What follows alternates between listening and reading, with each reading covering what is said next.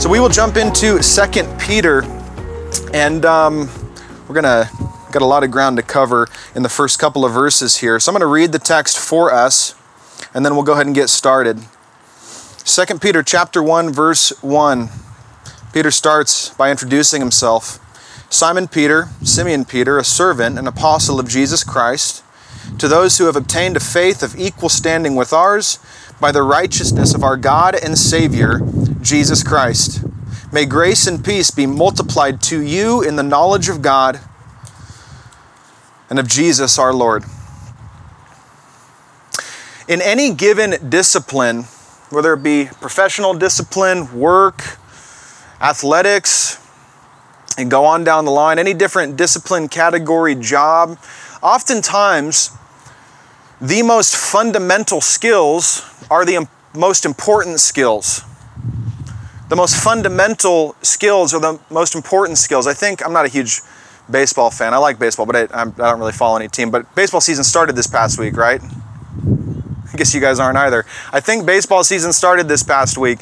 And what I know about baseball players is that no matter how long they've been playing for, no matter how good they are at their sport, and if you're in the big leagues, presumably you're a world-class baseball player, no matter how good you are, you're still on Monday or Tuesday getting in the batting cage and hitting fastball after fastball after fastball after fastball.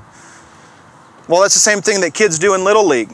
It's one of the most fundamental aspects of the sport, and yet even the best, most expert, elite players still practice hitting fastballs. You can go down the line. Many professions and areas of discipline are like that. Sometimes the most fundamental skills are the most important.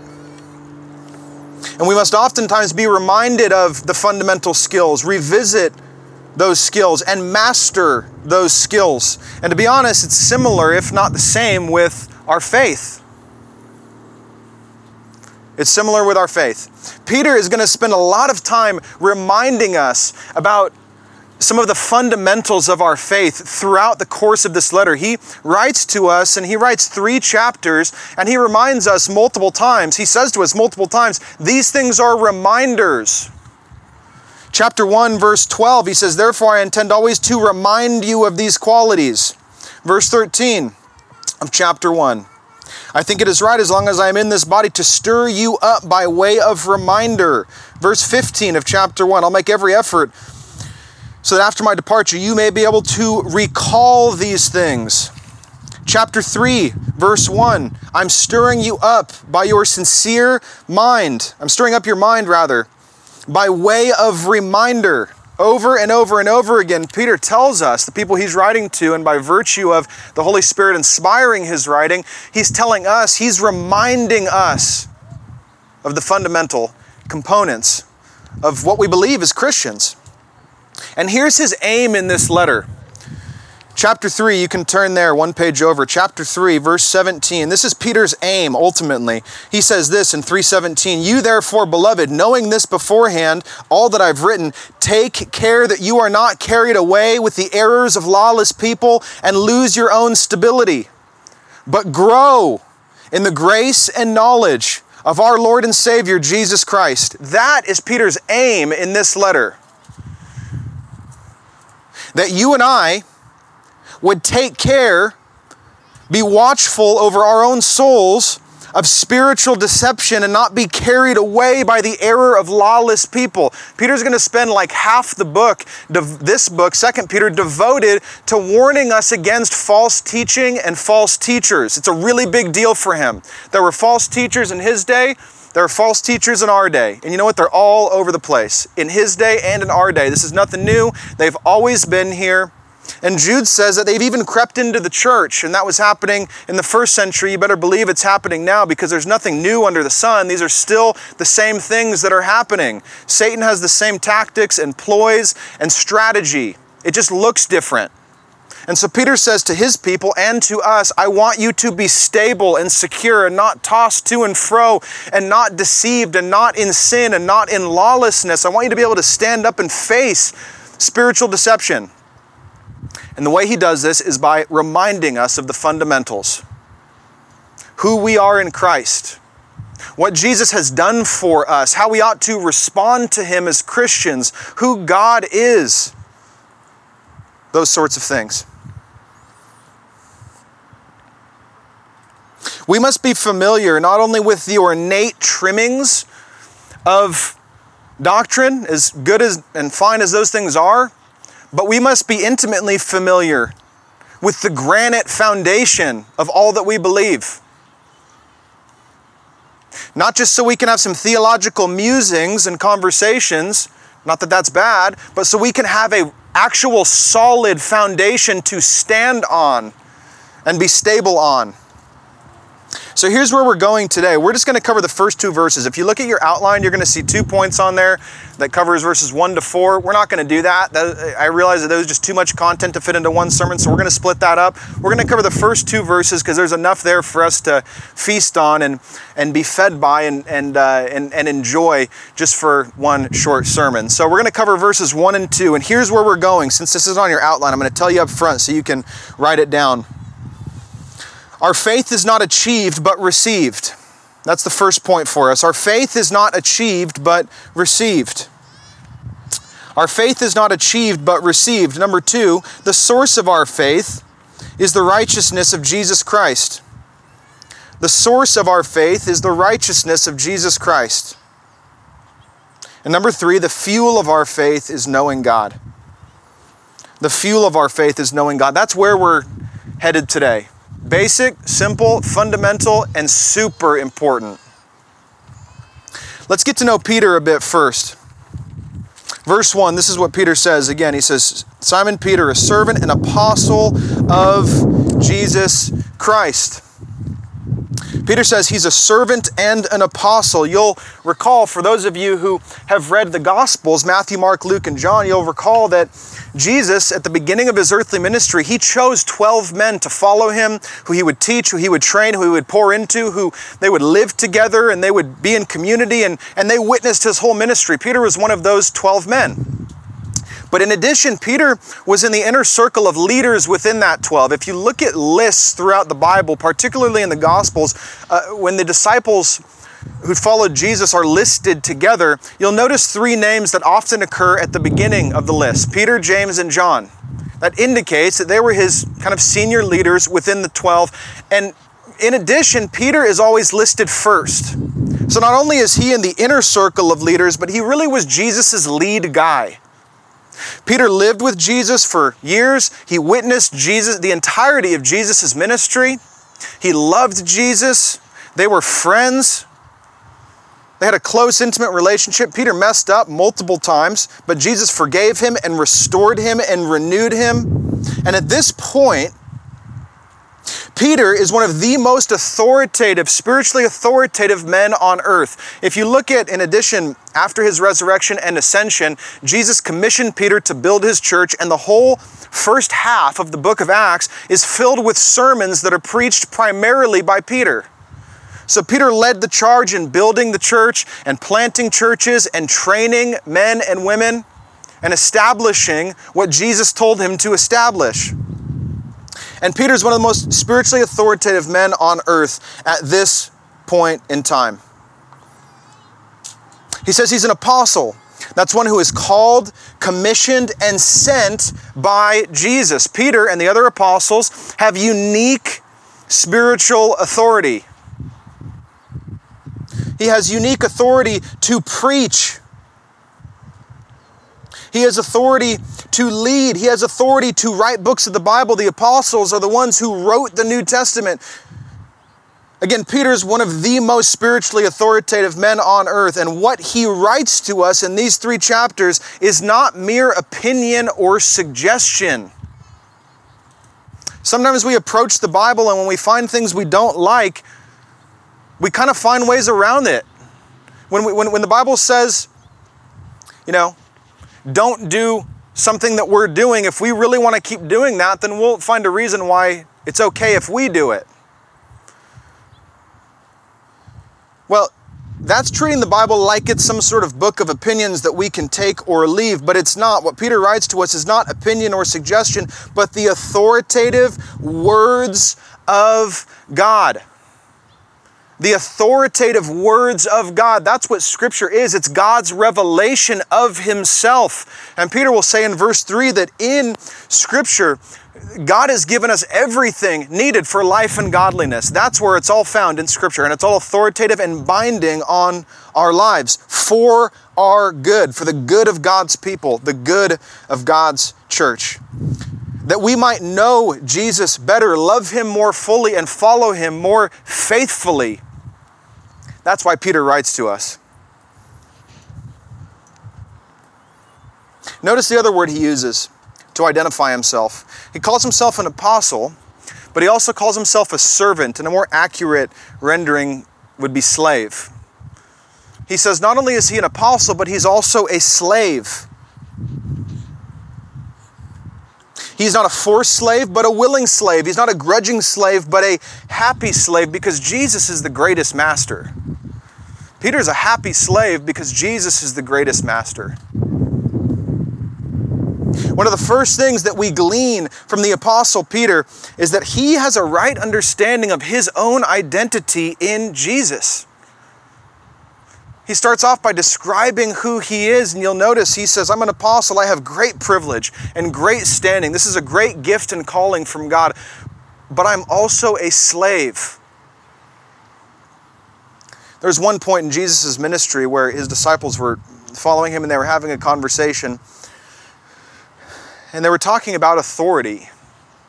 And Jesus said, there's some people in the world that kind of have authority, and they use their authority to be demeaning to people, and they lord it over people, and they kind of think of themselves as higher or better than everybody else. And that's what some people use authority to do, and that's how some people view authority. He says, but you guys are different.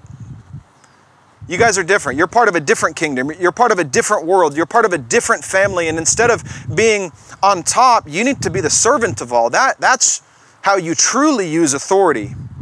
Instead of ordering other people around, you actually need to be in the trenches with them. Instead of looking down on people, you need to realize that you come from the exact same place. That's a right use of authority. And Peter here took that lesson to heart. He says he's an apostle, but he's also a slave, a happy slave of Jesus Christ.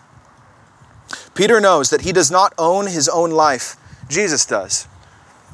Peter knows that he's been bought at a price, and if we are in Christ, then so have we.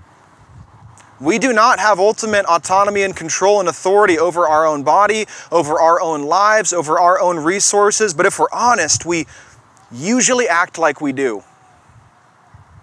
We usually act like we do.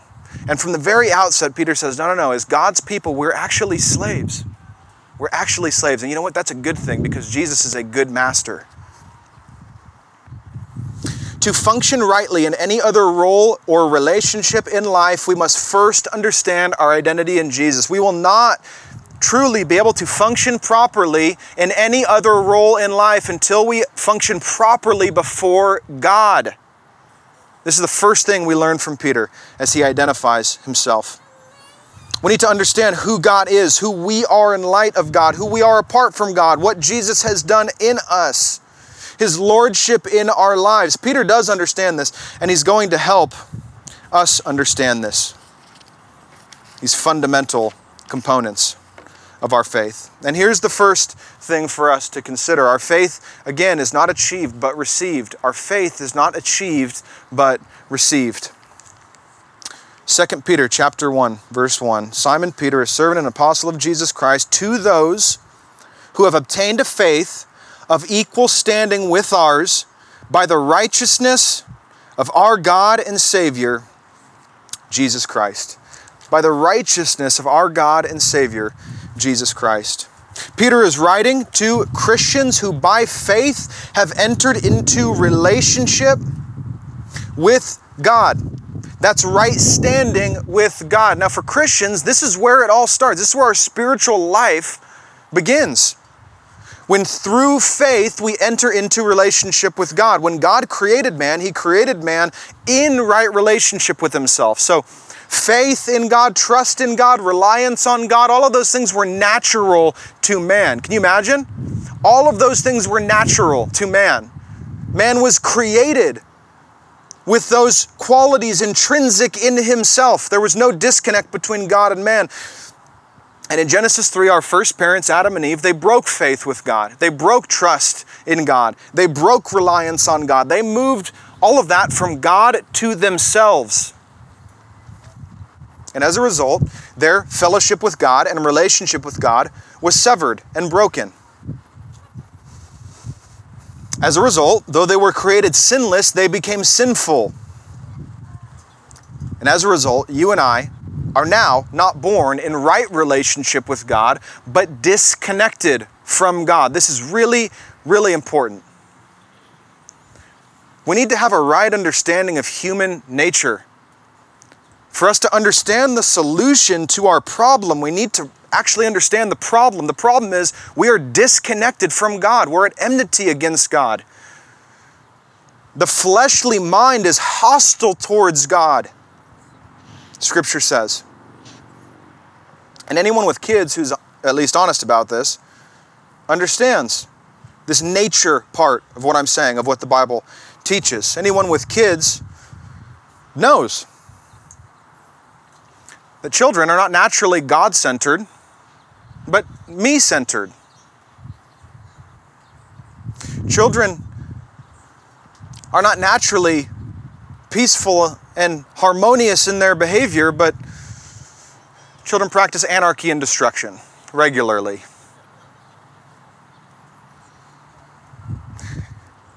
We don't have to teach our kids to misbehave. We have to work hard, on the other hand, to teach them to behave rightly. I'm not saying kids never behave rightly by nature. What I am saying is that the bad stuff, you really don't have to teach. You just let a kid do their thing, and you know what they're going to do eventually? Something bad. Something selfish. Something destructive. We have to work really hard at the opposite. Yet the real change comes not by behavior modification, but heart transformation. That's what we need. We don't just need better behavior, though better behavior is good, but it doesn't change a person. Better behavior does not change a person. Heart transformation changes the person. And though we're disconnected from God, the good news is that God doesn't leave us wallowing in our sin. He actually reaches down to rescue us. He actually reaches down to rescue us. He provides the means for us to be connected back to Him, and that's through faith. Peter says that you've obtained a faith. He uses this word obtained. What that word means is to receive by lot. To receive by lot. It doesn't have anything to do with gambling. It has everything to do with the fact that this is something that we did not earn or achieve. If you receive something by lot, you had absolutely no part in receiving that thing. And Peter says, we've obtained our faith. We've received it by lot. We've received it without any contribution or merit or accomplishment on our part. Listen, faith is given as a gift. Our relationship with God is entered as a gift. It is not achieved, but received. Our faith is not achieved, it is received. Now this is really hard for us because almost every relationship in our life is transactional. We give, we do, we accomplish, we earn something, and then we receive something in return. Okay, that's a transaction. We think about this in our places of employment. We perform and we work and we strive and we meet our goals, and then we receive a paycheck or a bonus or affirmation or a plaque or whatever. We do something and then we receive something in return. You go shopping and you see something you like. You pick out that thing, and in exchange you give money. If you're picking out a school, you contact the school, you pay them lots of money, and supposedly in return you're supposed to receive an education. These are all transactions. I'm not saying they're bad, I'm just saying that that's how we operate. Almost all of our relationships, almost all of our activities when it comes to relating to others are transactional. And the problem is then we come to God. And you know what we do? We bring our transactional baggage and posture to God.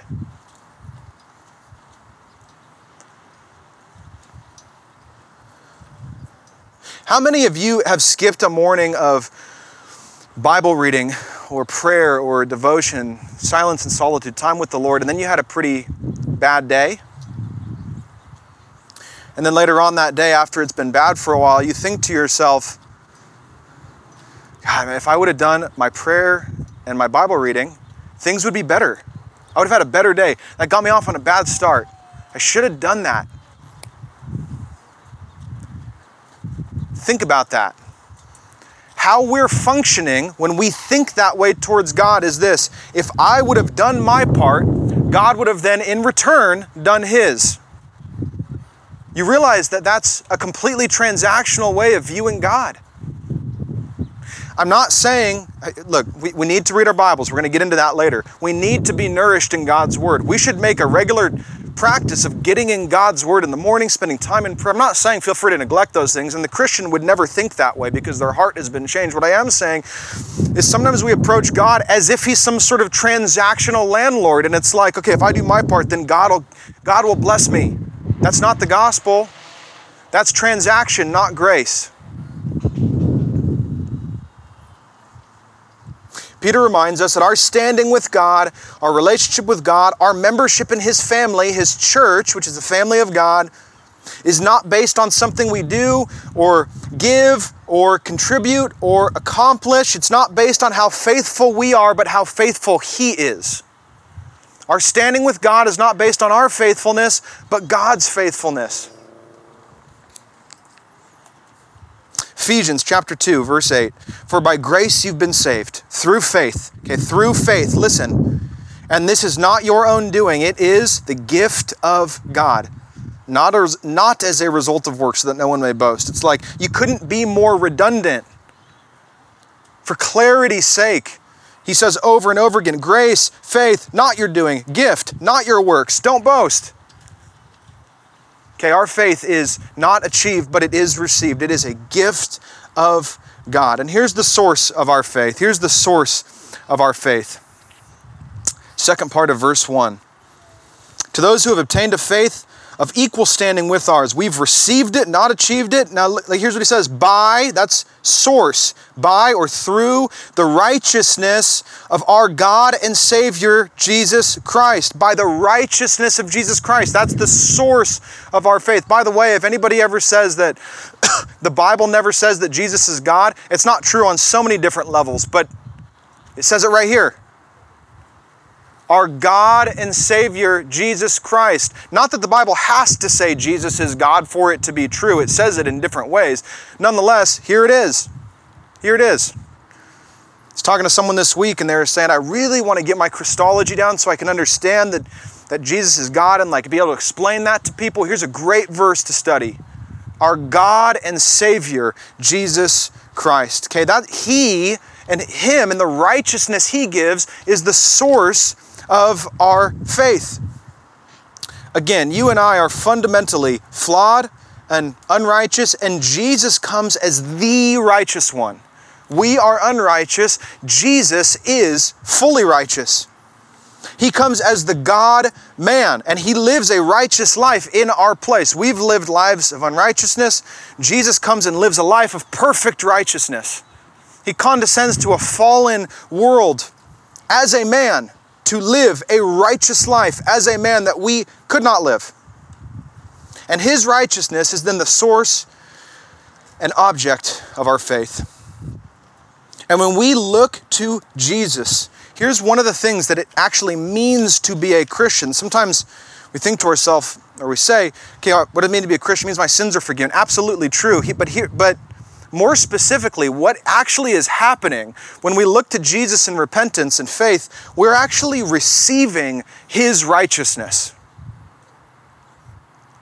We're receiving His righteousness. So when God the Father looks at you and I, He actually sees in us the very righteousness of His own Son. That's what it means to be a Christian.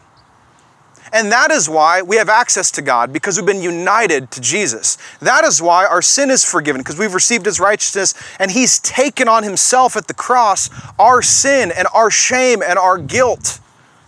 And so even now when we sin, as we're being progressed and sanctified and conformed into His image, even though that's a process, objectively, positionally, God looks at us and sees perfect righteousness. He is the object and source of our faith.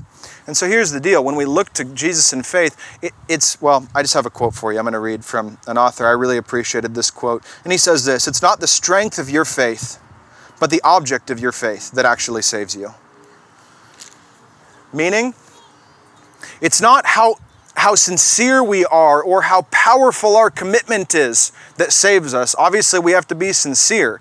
And God knows mockery and faking and insincerity when He sees it, for sure. We have to be sincere. But it's not how passionate or how strong our commitment is, but how strong our Savior is.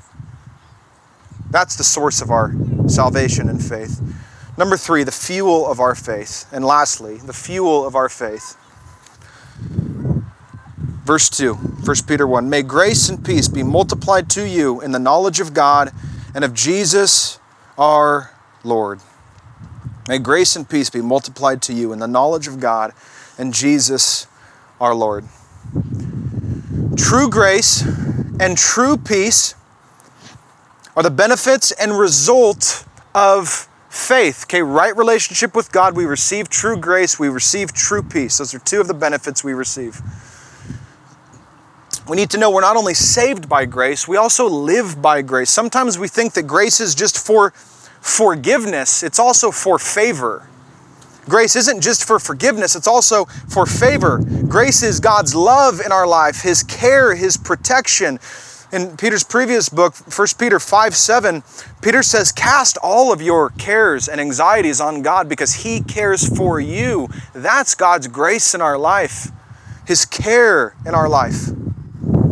And peace is more than just an absence of conflict or hostility. It's more than just some sort of psychological state or mindfulness. Peace, instead, is full harmony. Biblical peace is full harmony. Prosperity, spiritual prosperity, well-being. The Hebrews had their word for peace, which you've probably heard. It was shalom. Shalom. And they would wish each other shalom. They'd greet each other and depart from each other by saying shalom, peace. Not just, I hope you get some mindful meditation, but I hope you have full spiritual prosperity and well-being and connection with God.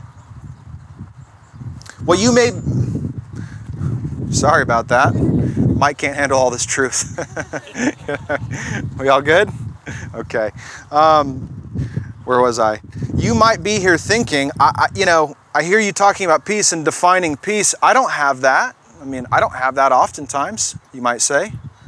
I'm not experiencing peace. I'm not experiencing spiritual prosperity or well-being, but I'm a Christian. I love God. Why am I not experiencing peace? And I would just suggest this. If you're lacking peace, you may have lost sight of grace. If you're lacking peace, you may have lost sight of grace. If you're lacking an experience of peace, you may have lost sight or awareness of grace. Our experience of peace is directly connected to our awareness of grace. And the way that we grow in awareness, the way that we grow in understanding, the way that we grow in grace is by growing in the knowledge of God. That is how we grow in grace.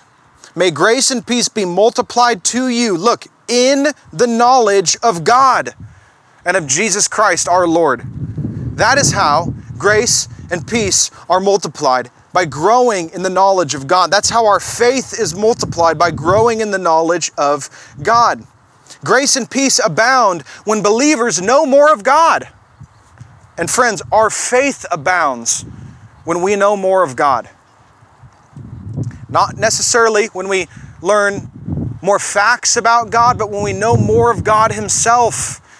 Not when we hear more moral commands or things that we must do or things we must add on to our plate to please God, but when we know more of God, because in Christ, God's already pleased. I told you Peter's aim is to equip us. It's to equip you and I to face and stand fast against and to overcome spiritual deception. That is his goal in this letter. And to do so, he reminds us of who we are in Jesus. He reminds us that we've received faith as a gift. He reminds us we've been brought into the family of God by the righteousness of Jesus Christ. He reminds us that our standing in Jesus is secure and ever stable. And now, as his people, the way that we press forward and stand firm in life is by growing in the knowledge of God. That is the fuel of our faith. Again, chapter 3, he ends his letter by exhorting us to this. Grow, verse 18, grow in the grace and knowledge of our Lord and Savior, Jesus Christ. That's the last thing Peter ever pens to the church. If you're one of the most spiritually authoritative men on earth, you've walked with Jesus, you've lived with Jesus, you're about to go get martyred for your faith, you say, what are the last things that you would want us to know? What are the last instructions? What's the last exhortation that you would have us know? Here it is in verse 18. Grow in the grace and knowledge of our Lord and Savior, Jesus Christ. That is the most important thing that Peter wants us to know. This is not just intellectual, but the whole person. The head, heart, and hands are never disconnected in Scripture. I was going to get into these, but we don't have time to. Here's what Peter's saying. Love Jesus, growing in the knowledge of God involves growing towards God with our whole person, with our mind. We need to grow in our intellectual faith, not as an intellectual exercise or academic exercise, I should say, but because we need to know what Scripture says, what God has revealed in Scripture. Listen, the heart cannot love what the mind does not know. We must know our Bibles in order to know and grow in the knowledge of God. We must love God with our heart and our affections, prayer, communing with God, worshiping God, meditating on the Scriptures. We must grow in our actions and our service. God has called us as his people to serve him and be on mission with him. And we know God in a way that we would not otherwise know him when we're on mission with him. Look, if your experience historically is you just kind of come and go to church and take what you please and never invest and never commit and just kind of your attendance is really spotty and you don't really serve, listen, you will not know God in the same way that God intends for you to know him. You just won't. I'm not saying that to make you feel bad. That's just what Scripture teaches us. God calls us as his people, as his family, to serve him and to be on mission with him, to expand his kingdom in the world. And the last thing, not the only thing else I have to say on this, but the last thing, and something I've been thinking on this week, in terms of growing in the knowledge of God, I would say this: invest in spiritual friendships. Invest in spiritual friendships. I was listening to someone talk this week and they said something like, when we have spiritual friendships that are significant, that are substantial, where we talk about God, we point each other to Jesus, we help each other get through issues in life, we exhort one another, and we have hard conversations when necessary. We have encouraging conversations oftentimes. Okay, what happens there, one of the things that happens is we're being shown and taught different aspects of God that we would not have had a good sight on. We would not have understood had it not been for other people helping us understand these different sides and components and the nature of God. We just know God better when we are being pointed to God by friends who our lives are invested in each other. Lastly, friends, I just want to speak to you for a moment who don't know God. Not only are you not growing in your relationship with God, but you've never met him. Or maybe you would say something like, I'm not in the place that I should be with God. I've been backsliding for a while. Or, I got saved as a young person and it's been a long time since I've ever really cared. Wherever you're at on that spectrum, I just want to say this. I want you to hear this. Faith is not achieved. It is received. Listen, there is nothing that you can bring to the table that will merit or earn or achieve God's favor in your life. There is nothing that you can do or accomplish or change or make up for, where God will look at you and say, now that they've done this act, now I'm happy with them. That made things better. Faith is received as a gift of grace. Here's what that means. You may not know God, or you may be far from God, but God is seeking to know you. That is what it means. God has sought and pursued you to such a degree that God actually came to earth and He became like you. All your weaknesses, all your ailments, all your problems, yet with none of the sin. That's Jesus. And as we said, Jesus lived the life that you and I could never live, and He went to the cross then, and He willingly went to the cross, and He died the death that we deserve to die, paying the penalty for our sins. And then He rose in victory. And when we look to Jesus in faith, He takes our sin and He kills it at the cross, and then He gives us His righteousness. Our sin is imputed to Him. His righteousness is imputed to us, and God looks at us now with pleasure and delight and joy because now we look like His Son. We've been renewed spiritually and redeemed and resurrected spiritually. And now God works on us for the rest of our lives. But positionally, man, we've received faith as a gift, and we're now righteous before God. Our hearts have been changed by looking to Jesus in faith. So I pray this is helpful for us. I pray as we journey through 2 Peter together that we'll be exhorted by hearing the fundamental components of our faith. I pray that we, as a result, will be able to know God better, love Him more fully, and follow Him and obey Him more faithfully. Amen. I'll invite the worship team back up. We'll finish in one song. I invite you to hang around for as long as you wish. Father God, we thank You for giving us faith as a gift. We are so glad as we consider the fact, Lord, that there is nothing that we have to do or that we can do to ever earn or accomplish or achieve Your favor or Your blessing, but You give it to us as a free gift of grace. And I pray for the brothers and sisters here who know You and love You, that we would receive that we would rest in that we would take hope and comfort in that, and that we would press forward in life joyfully because of that. I pray that it would kill apathy in our hearts. I pray that it would kill spiritual laziness in our souls. I pray that we would pursue You with a fervent desire to know You better. I pray for those who do not know You here, Lord. I pray that they would come to know You. I pray that they would repent of sin by Your grace, and that they would receive Your righteousness as a free gift. We trust You to continue to do that work among us. In Your good name, amen.